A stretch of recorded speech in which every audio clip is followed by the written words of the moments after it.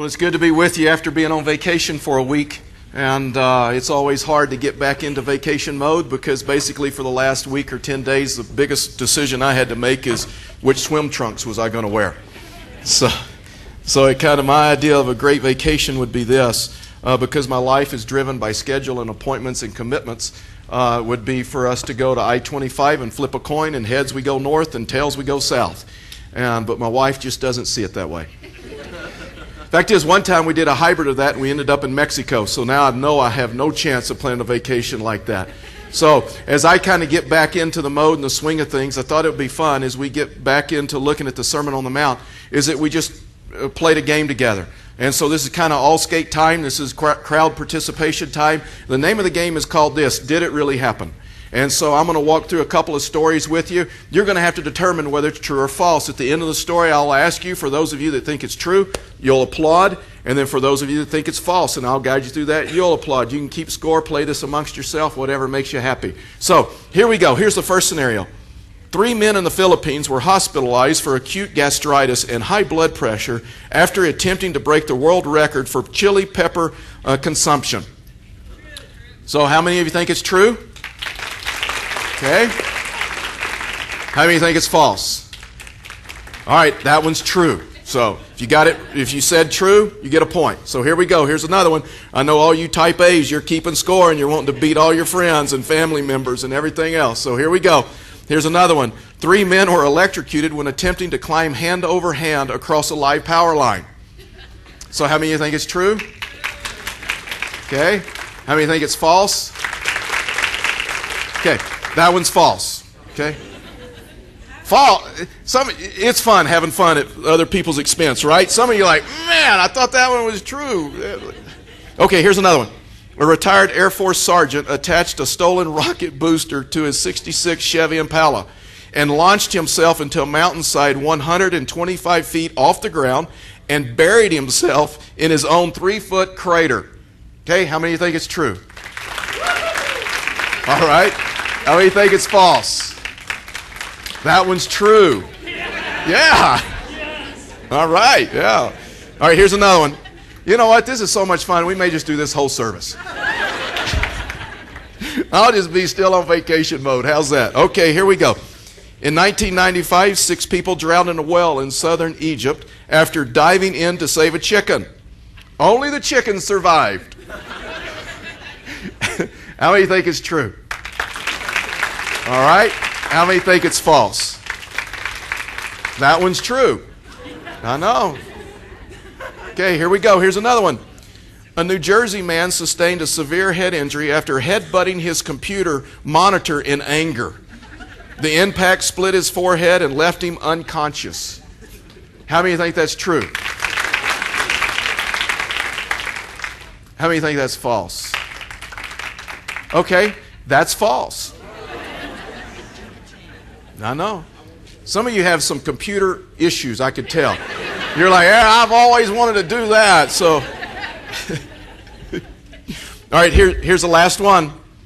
A man from California was hospitalized for a severe rattlesnake bite after giving in to the dares from his friends to kiss the head of the snake he had captured earlier. How many think that's true? All right, how many think that's false? Wow, that's true. All right. So now here's the bonus round. So we all finish happy. If you get this one, no matter how well you scored, how well you did, you win. Okay? Where were the men from for the chili pepper contest that ended up in the hospital? The Philippines. Some of you students that said Colorado did not listen. It was our dancers. Okay. So it's a lot of fun, right, to play this game, Did It Really Happen? The frustrating thing is this. Some of you have to play that game, Did It Really Happen, every day of your life. That you got relationships, you got friendships, you got relationships that you're in, and they're telling you something, and you're wondering. You have to play the game, Did It Really Happen? You have to decide whether what they're telling you is true or whether it's false. Or if they make a commitment to you, you're playing the game, Did it really happen? Are they going to follow through on the commitment? If they make a promise to you, you're wondering, are they really going to fulfill the promise this time? Are they really good for their word? Are they really good for their promise? If they tell a story, you have to play, did it really happen? You have to wonder if they exaggerated the story. If it really went down, if it really took place, if it really happened the way they said it did. You see, Jesus comes in Matthew chapter 5 on Sermon on the Mount. He raises the bar again of honesty and truth-telling. Fact is, all the way through this sermon, the Sermon on the Mount, he had been doing that. And he comes to this point and he begins helping us to understand that, listen, and you know this, right? Trust is the foundation of all relationships. If you have to play, did it really happen with someone that you're in a relationship with, you cannot truly be intimate. You cannot truly have the relationship that God has desired you to have because trust is not in existence. You're continually playing the game. And maybe I'm talking to some people that you're the one they have to play the game with. And you're frustrated because you're like, why didn't anyone trust me? Why won't they take me at their word? And see, culturally and in context, and it's important in Scripture, that we have the right context of what culturally was taking place. When Jesus spoke these words into their culture, because the words that he speaks into their culture has so much that relates to our culture as well. See, what was happening is this. The people of their day, they were began taking these elaborate oaths so they could be trustworthy, so they could be believed. They have lack of integrity. And so what they were doing is they were coming up with these elaborate sayings, these elaborate oaths. Listen, the cults and false religions have taken this verse and says, okay, then that means you should never take an oath, and that means you can't take the Pledge of Allegiance and all this other stuff. No, that's not what it's talking about. That's taking the verse totally out of context. And to understand Scripture, you've got to understand the culture. You've got to understand the culture in which it was written to. And then you pull the principles out and apply them to our culture. And so what was happening to the people of their day, the Pharisees, they knew that to try to be believed, they would have to take this elaborate oath. We really do it in our culture in our day, right? Someone doesn't believe us, we'll say, I'll swear on a stack of Bibles. Get me a Bible. I'll swear on a Bible. I'll swear on God. May God strike me dead with lightning if what I'm saying is not true, is not correct. I promise this time. Whatever. We do that too. See, we take an oath sometimes to make ourselves more trustworthy or to make what we're saying truthful. See, they had a lack of integrity, and what they were trying to do is make what they were saying, even though it was a lie, even though it wasn't true, make what they were saying so people would believe it. And so Jesus comes in with the Sermon on the Mount, and he speaks directly into that culture. He speaks directly into that issue. Watch this, verse 33, he says, again you have heard it said. Now listen, this is the third time that Jesus has said, again you have heard it said. I mean, he's emphasizing that point. He's helping them to understand that God has designed us to be in relationships with people that we can trust, where trust is in existence, to where you live life on a different level. And he says, again you have heard it said. That it was said of, again you have heard that it was said of people long ago. So he's referenced the Old Testament prophets, Exodus, Leviticus, Deuteronomy, Numbers. Fact is, Numbers chapter 30 is a whole chapter about this issue of commitments, about this issue of truth-telling, about this issue of being honest. And so Jesus is connecting with them. He understood their culture. He understood they respected the prophets of old. He understood they knew the Torah. They knew the Old Testament. And so he says, you've heard it said of people long ago. So he's telling them nothing that they don't know. Do not break your oaths, but keep your oaths you have made to the Lord. And then he begins to summarize it and just carry it a little bit deeper. And this is where he raises the standard. See, he had them to this point because I understood that. And I'll tell you what they were doing here in a second. Then he says, I tell you. This is probably when it got real quiet. I tell you.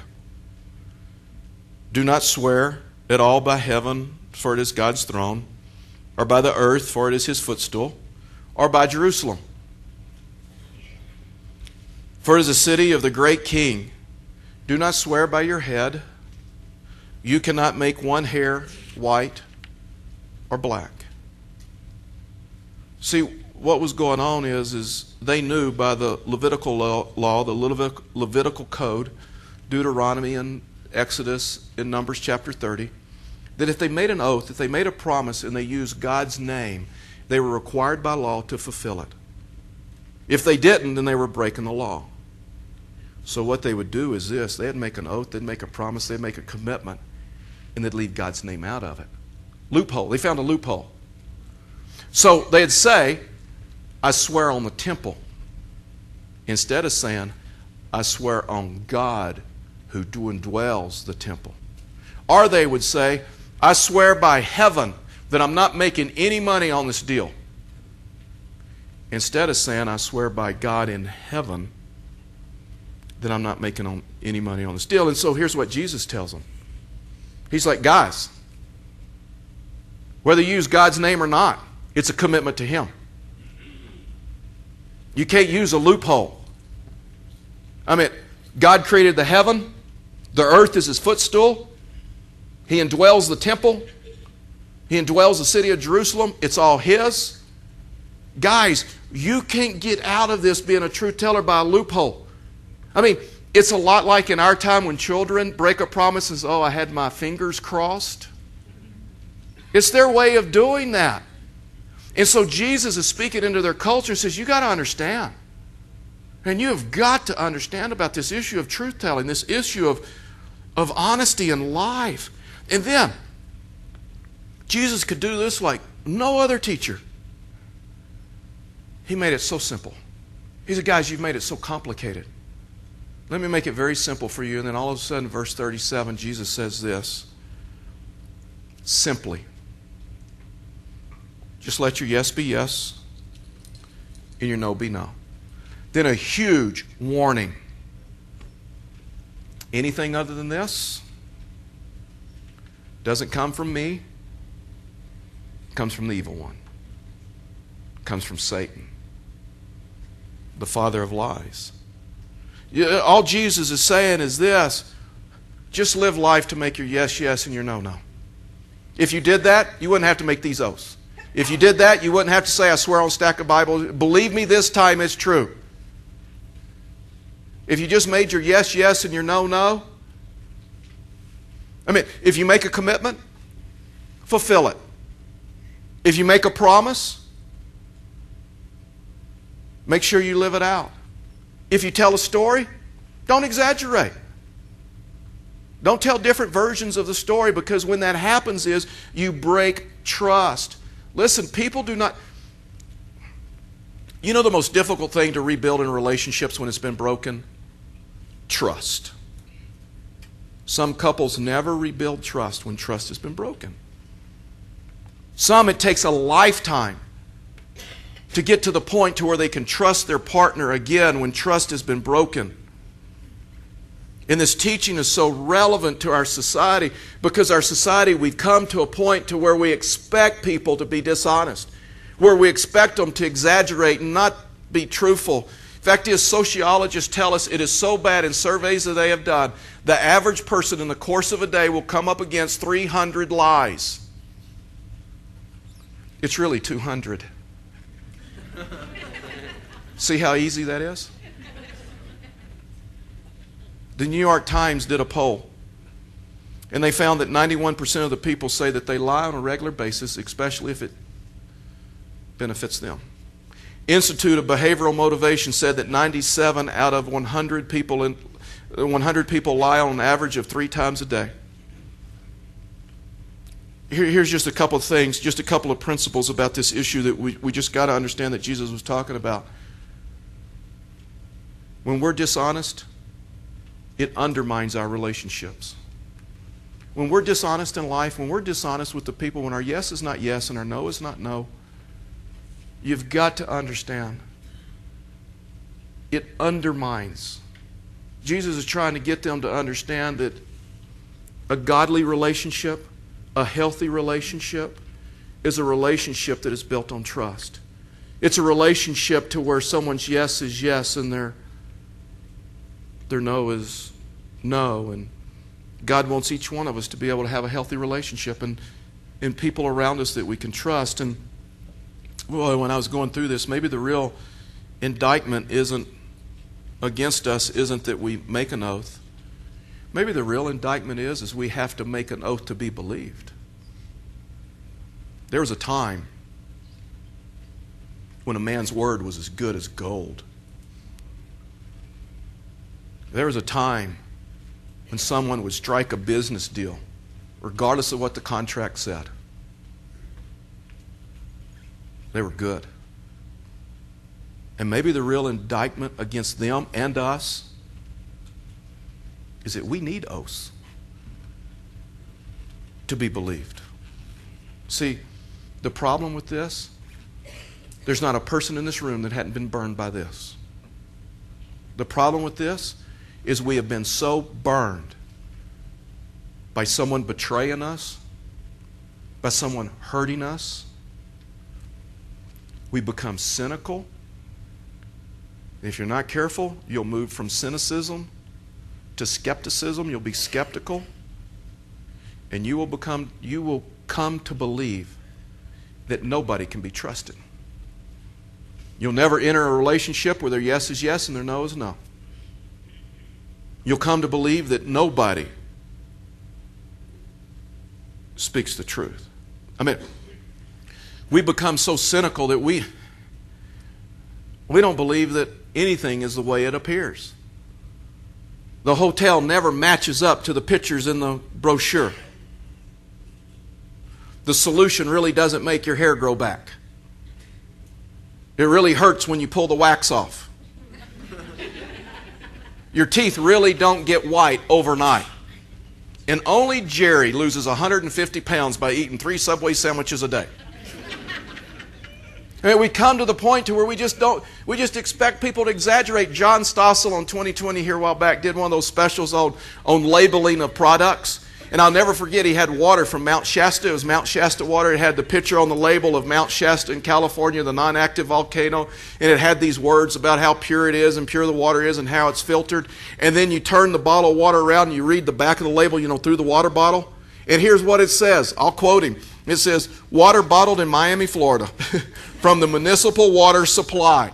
In other words, they're filling up the water bottles from a garden hose in Miami. And they're saying it's from Mount Shasta. And so they interview the attorney that represented this company along with some other companies that advertised. And John asked him the question about that and questioned him about that. And then this is what his answer was. These companies are within their rights. They are simply trying to convey the essence of what the contents in their container taste like. You want to enter into a relationship with someone like that? You want to enter into a relationship that is trying to convey the essence of the truth, but not the truth?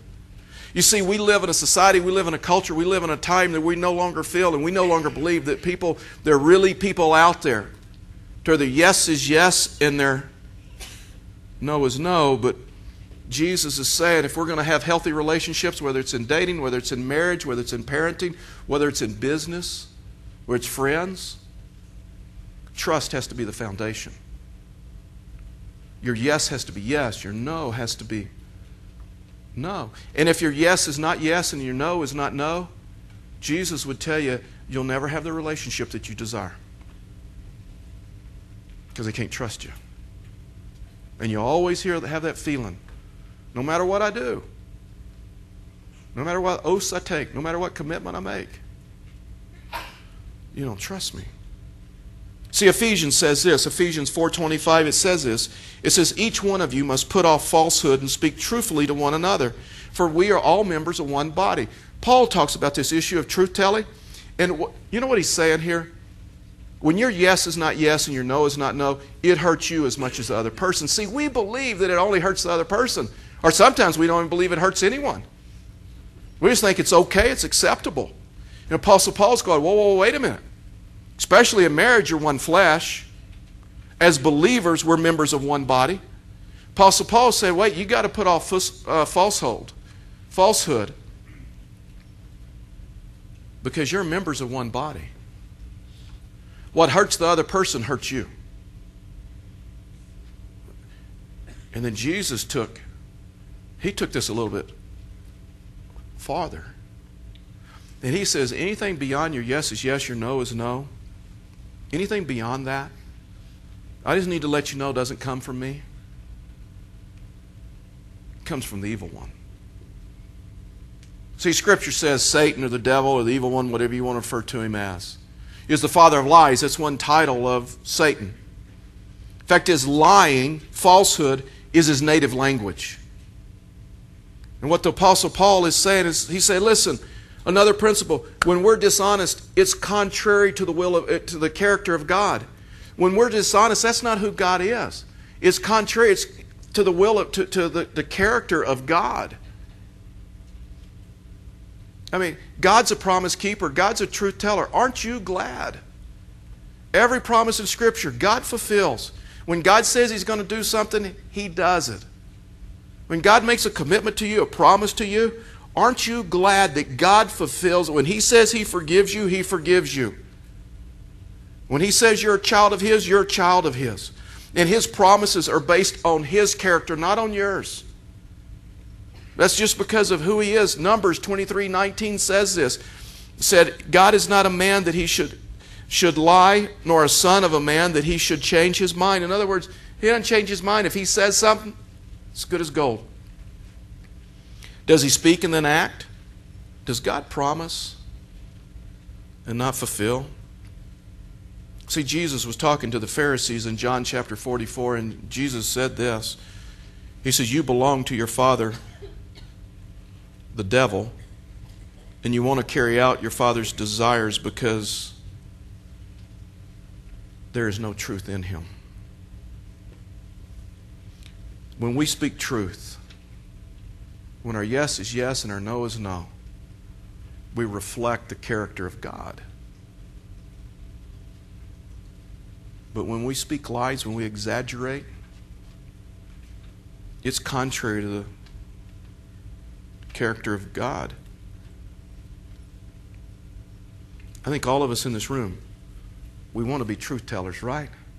I've never met anyone that says I don't want to be trusted and I don't want to tell the truth. Ted Engstrom says this about truth telling and honesty. He said it's simply this. You do what you say you're going to do. If you say you're going to pay a bill on the 15th, then you just pay the bill on the 15th. If you say you're given a certain amount, then just give the certain amount. If you say you're going to show up at 9 o'clock, then you show up at 9 o'clock. If you contract to do 40 hours of work a week, then you do 40 hours of work a week. If you say you're going to be faithful to your mate until you die, then you just be faithful to your mate until you die. He says that's what integrity is. Integrity is this, that you do what you say you're going to do. You just simply follow through on your commitments. You simply follow through on your promises. And if you're not careful, we can come up with all kinds of justifications for not following through on commitments, not following through on promises, not allowing our yes to be yes and our no to be no. Here's a few challenges for you that challenged me this last week as I prepared for this. The first challenge is this. You keep your promises even when they seem insignificant and even if they seem small. This may be the area that sometimes we have the most difficulty with, that they just seem kind of insignificant or they just seem kind of small. And Jesus said, whoa, wait a minute. You have to be honest in the insignificant things. You can't be dishonest in the insignificant things. Listen, sometimes it's the insignificant things that will define you. See, nobody goes in life from A to Z in one jump.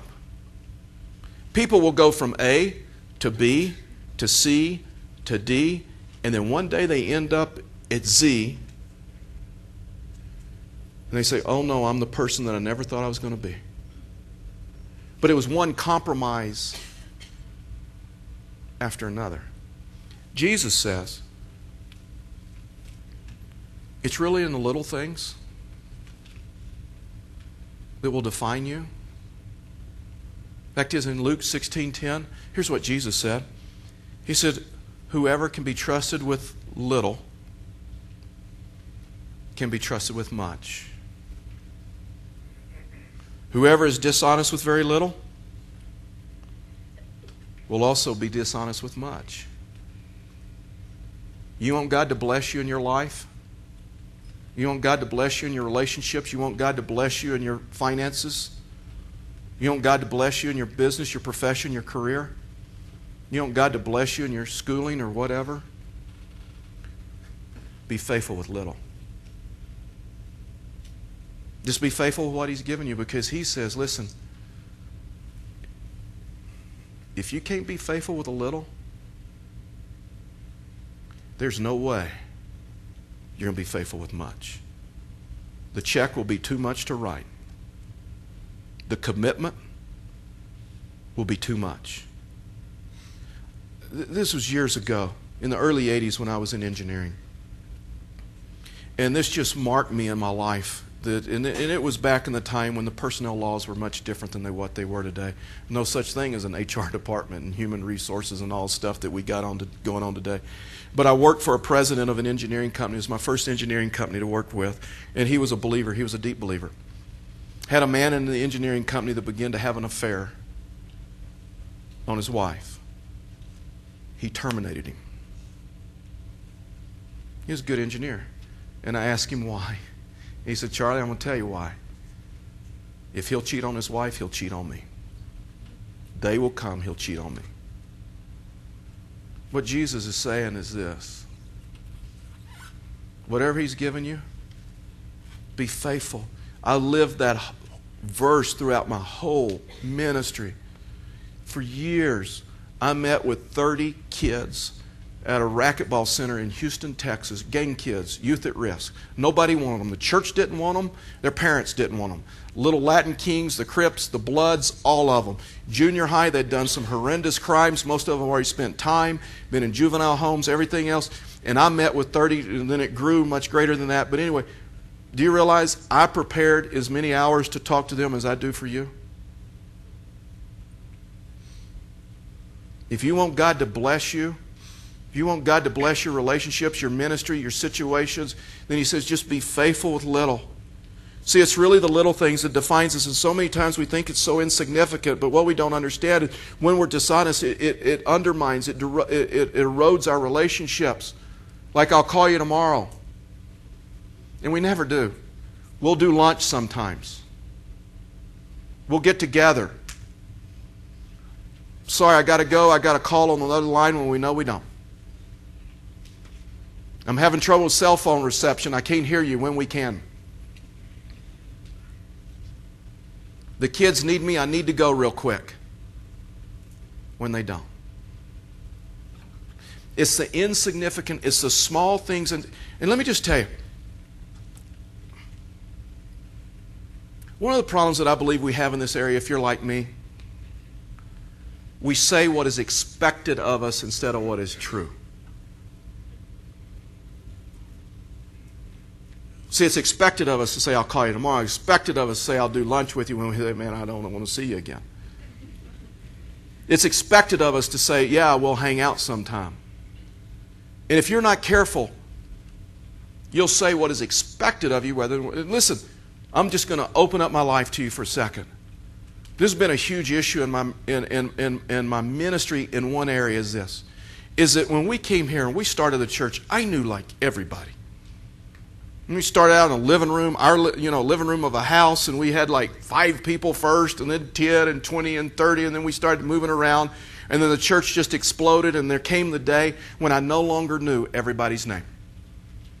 And I carried a tremendous amount of guilt, even though I came out of a church of 6,000. And I carried a huge amount of guilt.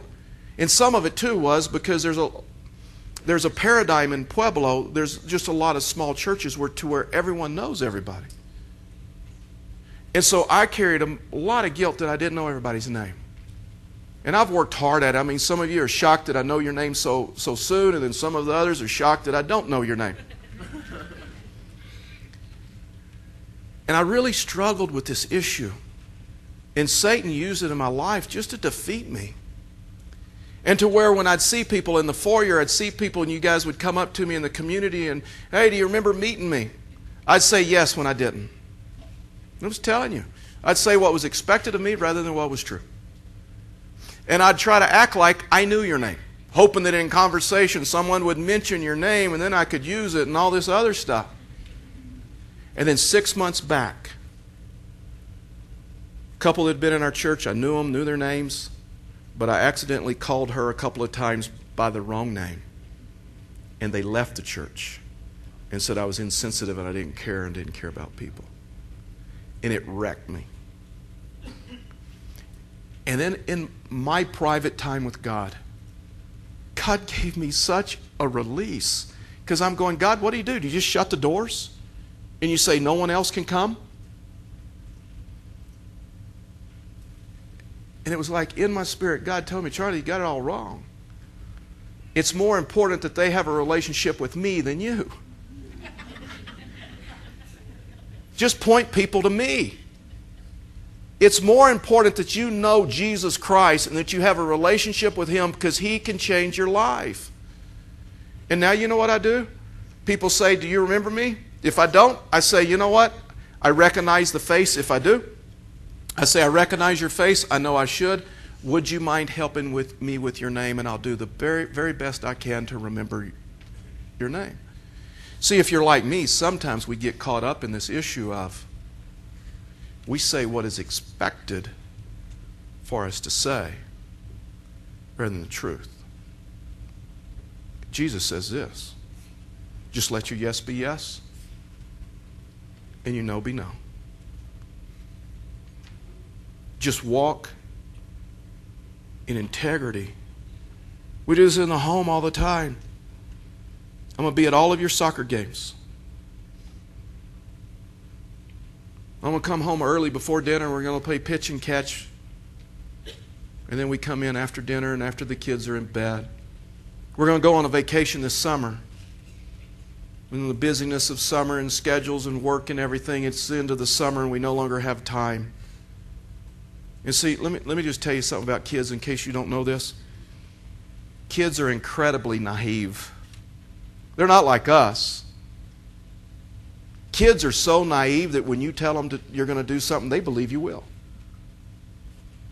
I mean, kids are incredibly naive. They haven't lived long enough like us to know that people that say something doesn't mean they're going to do it, and people that promise something doesn't mean they're going to fulfill it. See, we become cynical. We become to this point to where we just expect people to do that. We just expect people to tell us what we want to hear. Not children. Children are so naive that when you tell them something, they believe you're going to do it. And every time we break that commitment, every time we break that promise, there is incremental damage done to children.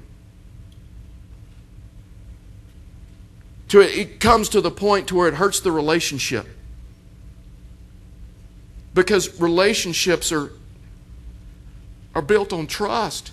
It diminishes our credibility with them. To where now we got to start making promises and we got to start making all these oaths and all these commitments just to get them to believe us. See, if we're not careful, we justify the insignificant things in life. We justify the small things. There's this lady that wrote a book here a while back, and she was talking about when she was in high school, she worked at a movie theater. And so she was the ticket person at the movie theater. And so at the movie theater they had in town that anyone under 5 got in half price. And so a family of 6 came to the movie theater, and she looked at a couple of kids, one of the boys, and he looked to be 6 or 7, and they go, oh no, he's 4. She's like, are you sure? She's only a high school student, and so she's like, are you sure? And they said, yeah, he's 4. She says, he doesn't look 4 to me. He looks older. No, he's 4. And so the parents, so she said, fine, whatever. And so she charged all the kids half price, charged the parents full price. The parents got the tickets. The parents were walking away. And so this little high school student, she was angry, even though it wasn't her money. And so she leaned over, what she says, of the ticket booth, looked at the little boy and says, little boy, do you know what happens to little boys that lie? He goes, yeah, they get in movies for half price. You know what? If we're not careful, we teach our kids. We teach our kids, you know what? It's okay. It's acceptable. They charge way too much money. They're going to get money out of us some way. I mean, do you see what they charge for a Coke? Do you see what they charge for snacks? Do you see, if we're not careful, because kids are incredibly naive, if we're not careful, we teach kids. Your yes doesn't have to be yes, and your no doesn't have to be no as long as it benefits you. And they grow up to be adults. This says your yes doesn't have to be yes, and your no doesn't have to be no. Second challenge is this, is you keep your promises even when you regret making them. Ever done that? Proverbs talks about that. That you make commitments in the heat of the moment or without thinking or whatever. See, someone defined integrity as this, just so huge. Integrity is keeping a commitment, even if the circumstances that existed at the time of the commitment has changed. Maybe things didn't turn out the way you hoped. Maybe when you made the promise, things were totally different. Proverbs talks about that. I mean, all through the Old Testament, all through the New Testament. To where we keep our promises even when we regret making them. Or we sit down with them and we talk about it and see if we can't work things out or whatever. But the danger is this, is there's so many people that try to excuse away their foolish commitments by saying it just doesn't really matter. And I'll just break them. And so many times what Jesus says is the reason we make foolish commitments is we didn't think through the cost. I mean, Jesus was the one. This is before making a commitment, count the cost. Nobody builds a house without counting the cost. I mean, sit down and count the cost, because when you make a commitment, whether you use God's name or not, it's a commitment to God. And so there's some people that will say, you know what? I just won't make any commitments. You ever met someone like that that's non-committal? They say, you know what? I'm not going to break commitments, so I'm just not going to make them. Your commitments define who you are. You can't live life like that.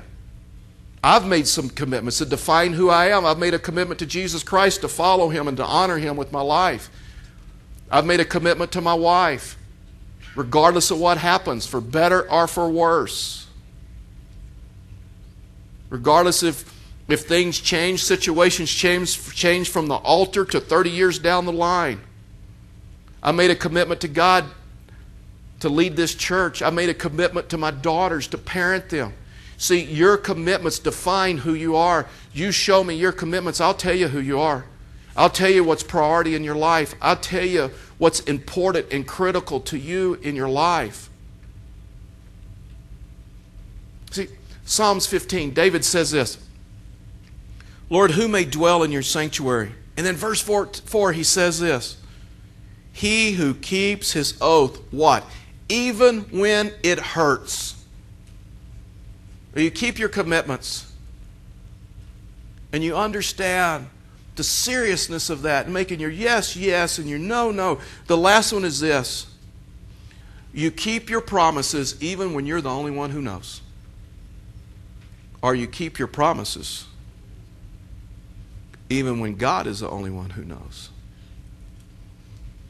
There's a lot of people that make commitments all the time to God. Nobody else knows. No one can hold them accountable. Nobody can call their hand on it. Nobody really knows. And they say, you know what? I'm good. I don't have to keep those commitments because, I'm the only one to know. No one will know. Maybe you in this sanctuary, maybe you have bowed your head at the close of a service and you have made a commitment. And you're the only one that knows. Have you fulfilled that commitment? Because God's Word says God takes that commitment seriously. Maybe you've made a commitment to forgive someone. Maybe you've made a commitment to work out a relational issue. Maybe you've made a commitment to follow God at a deeper level. Maybe you made a commitment to accept Him. Maybe you've made a commitment to follow Him in baptism. Maybe you've made all kinds of different commitments. Maybe you've made a commitment to walk in integrity in the business world or whatever. Maybe you've made a commitment to get with your kids more. And then you got out of the sanctuary and you realized and you said, you know what, that was probably foolish of me to make that commitment, and I'm the only one who knows, and so I don't really have to fulfill it because nobody's going to know. And then you come to the point to where you understand that your yes should be yes and your no should be no to God. And you fulfill your promises even when He's the only one who knows.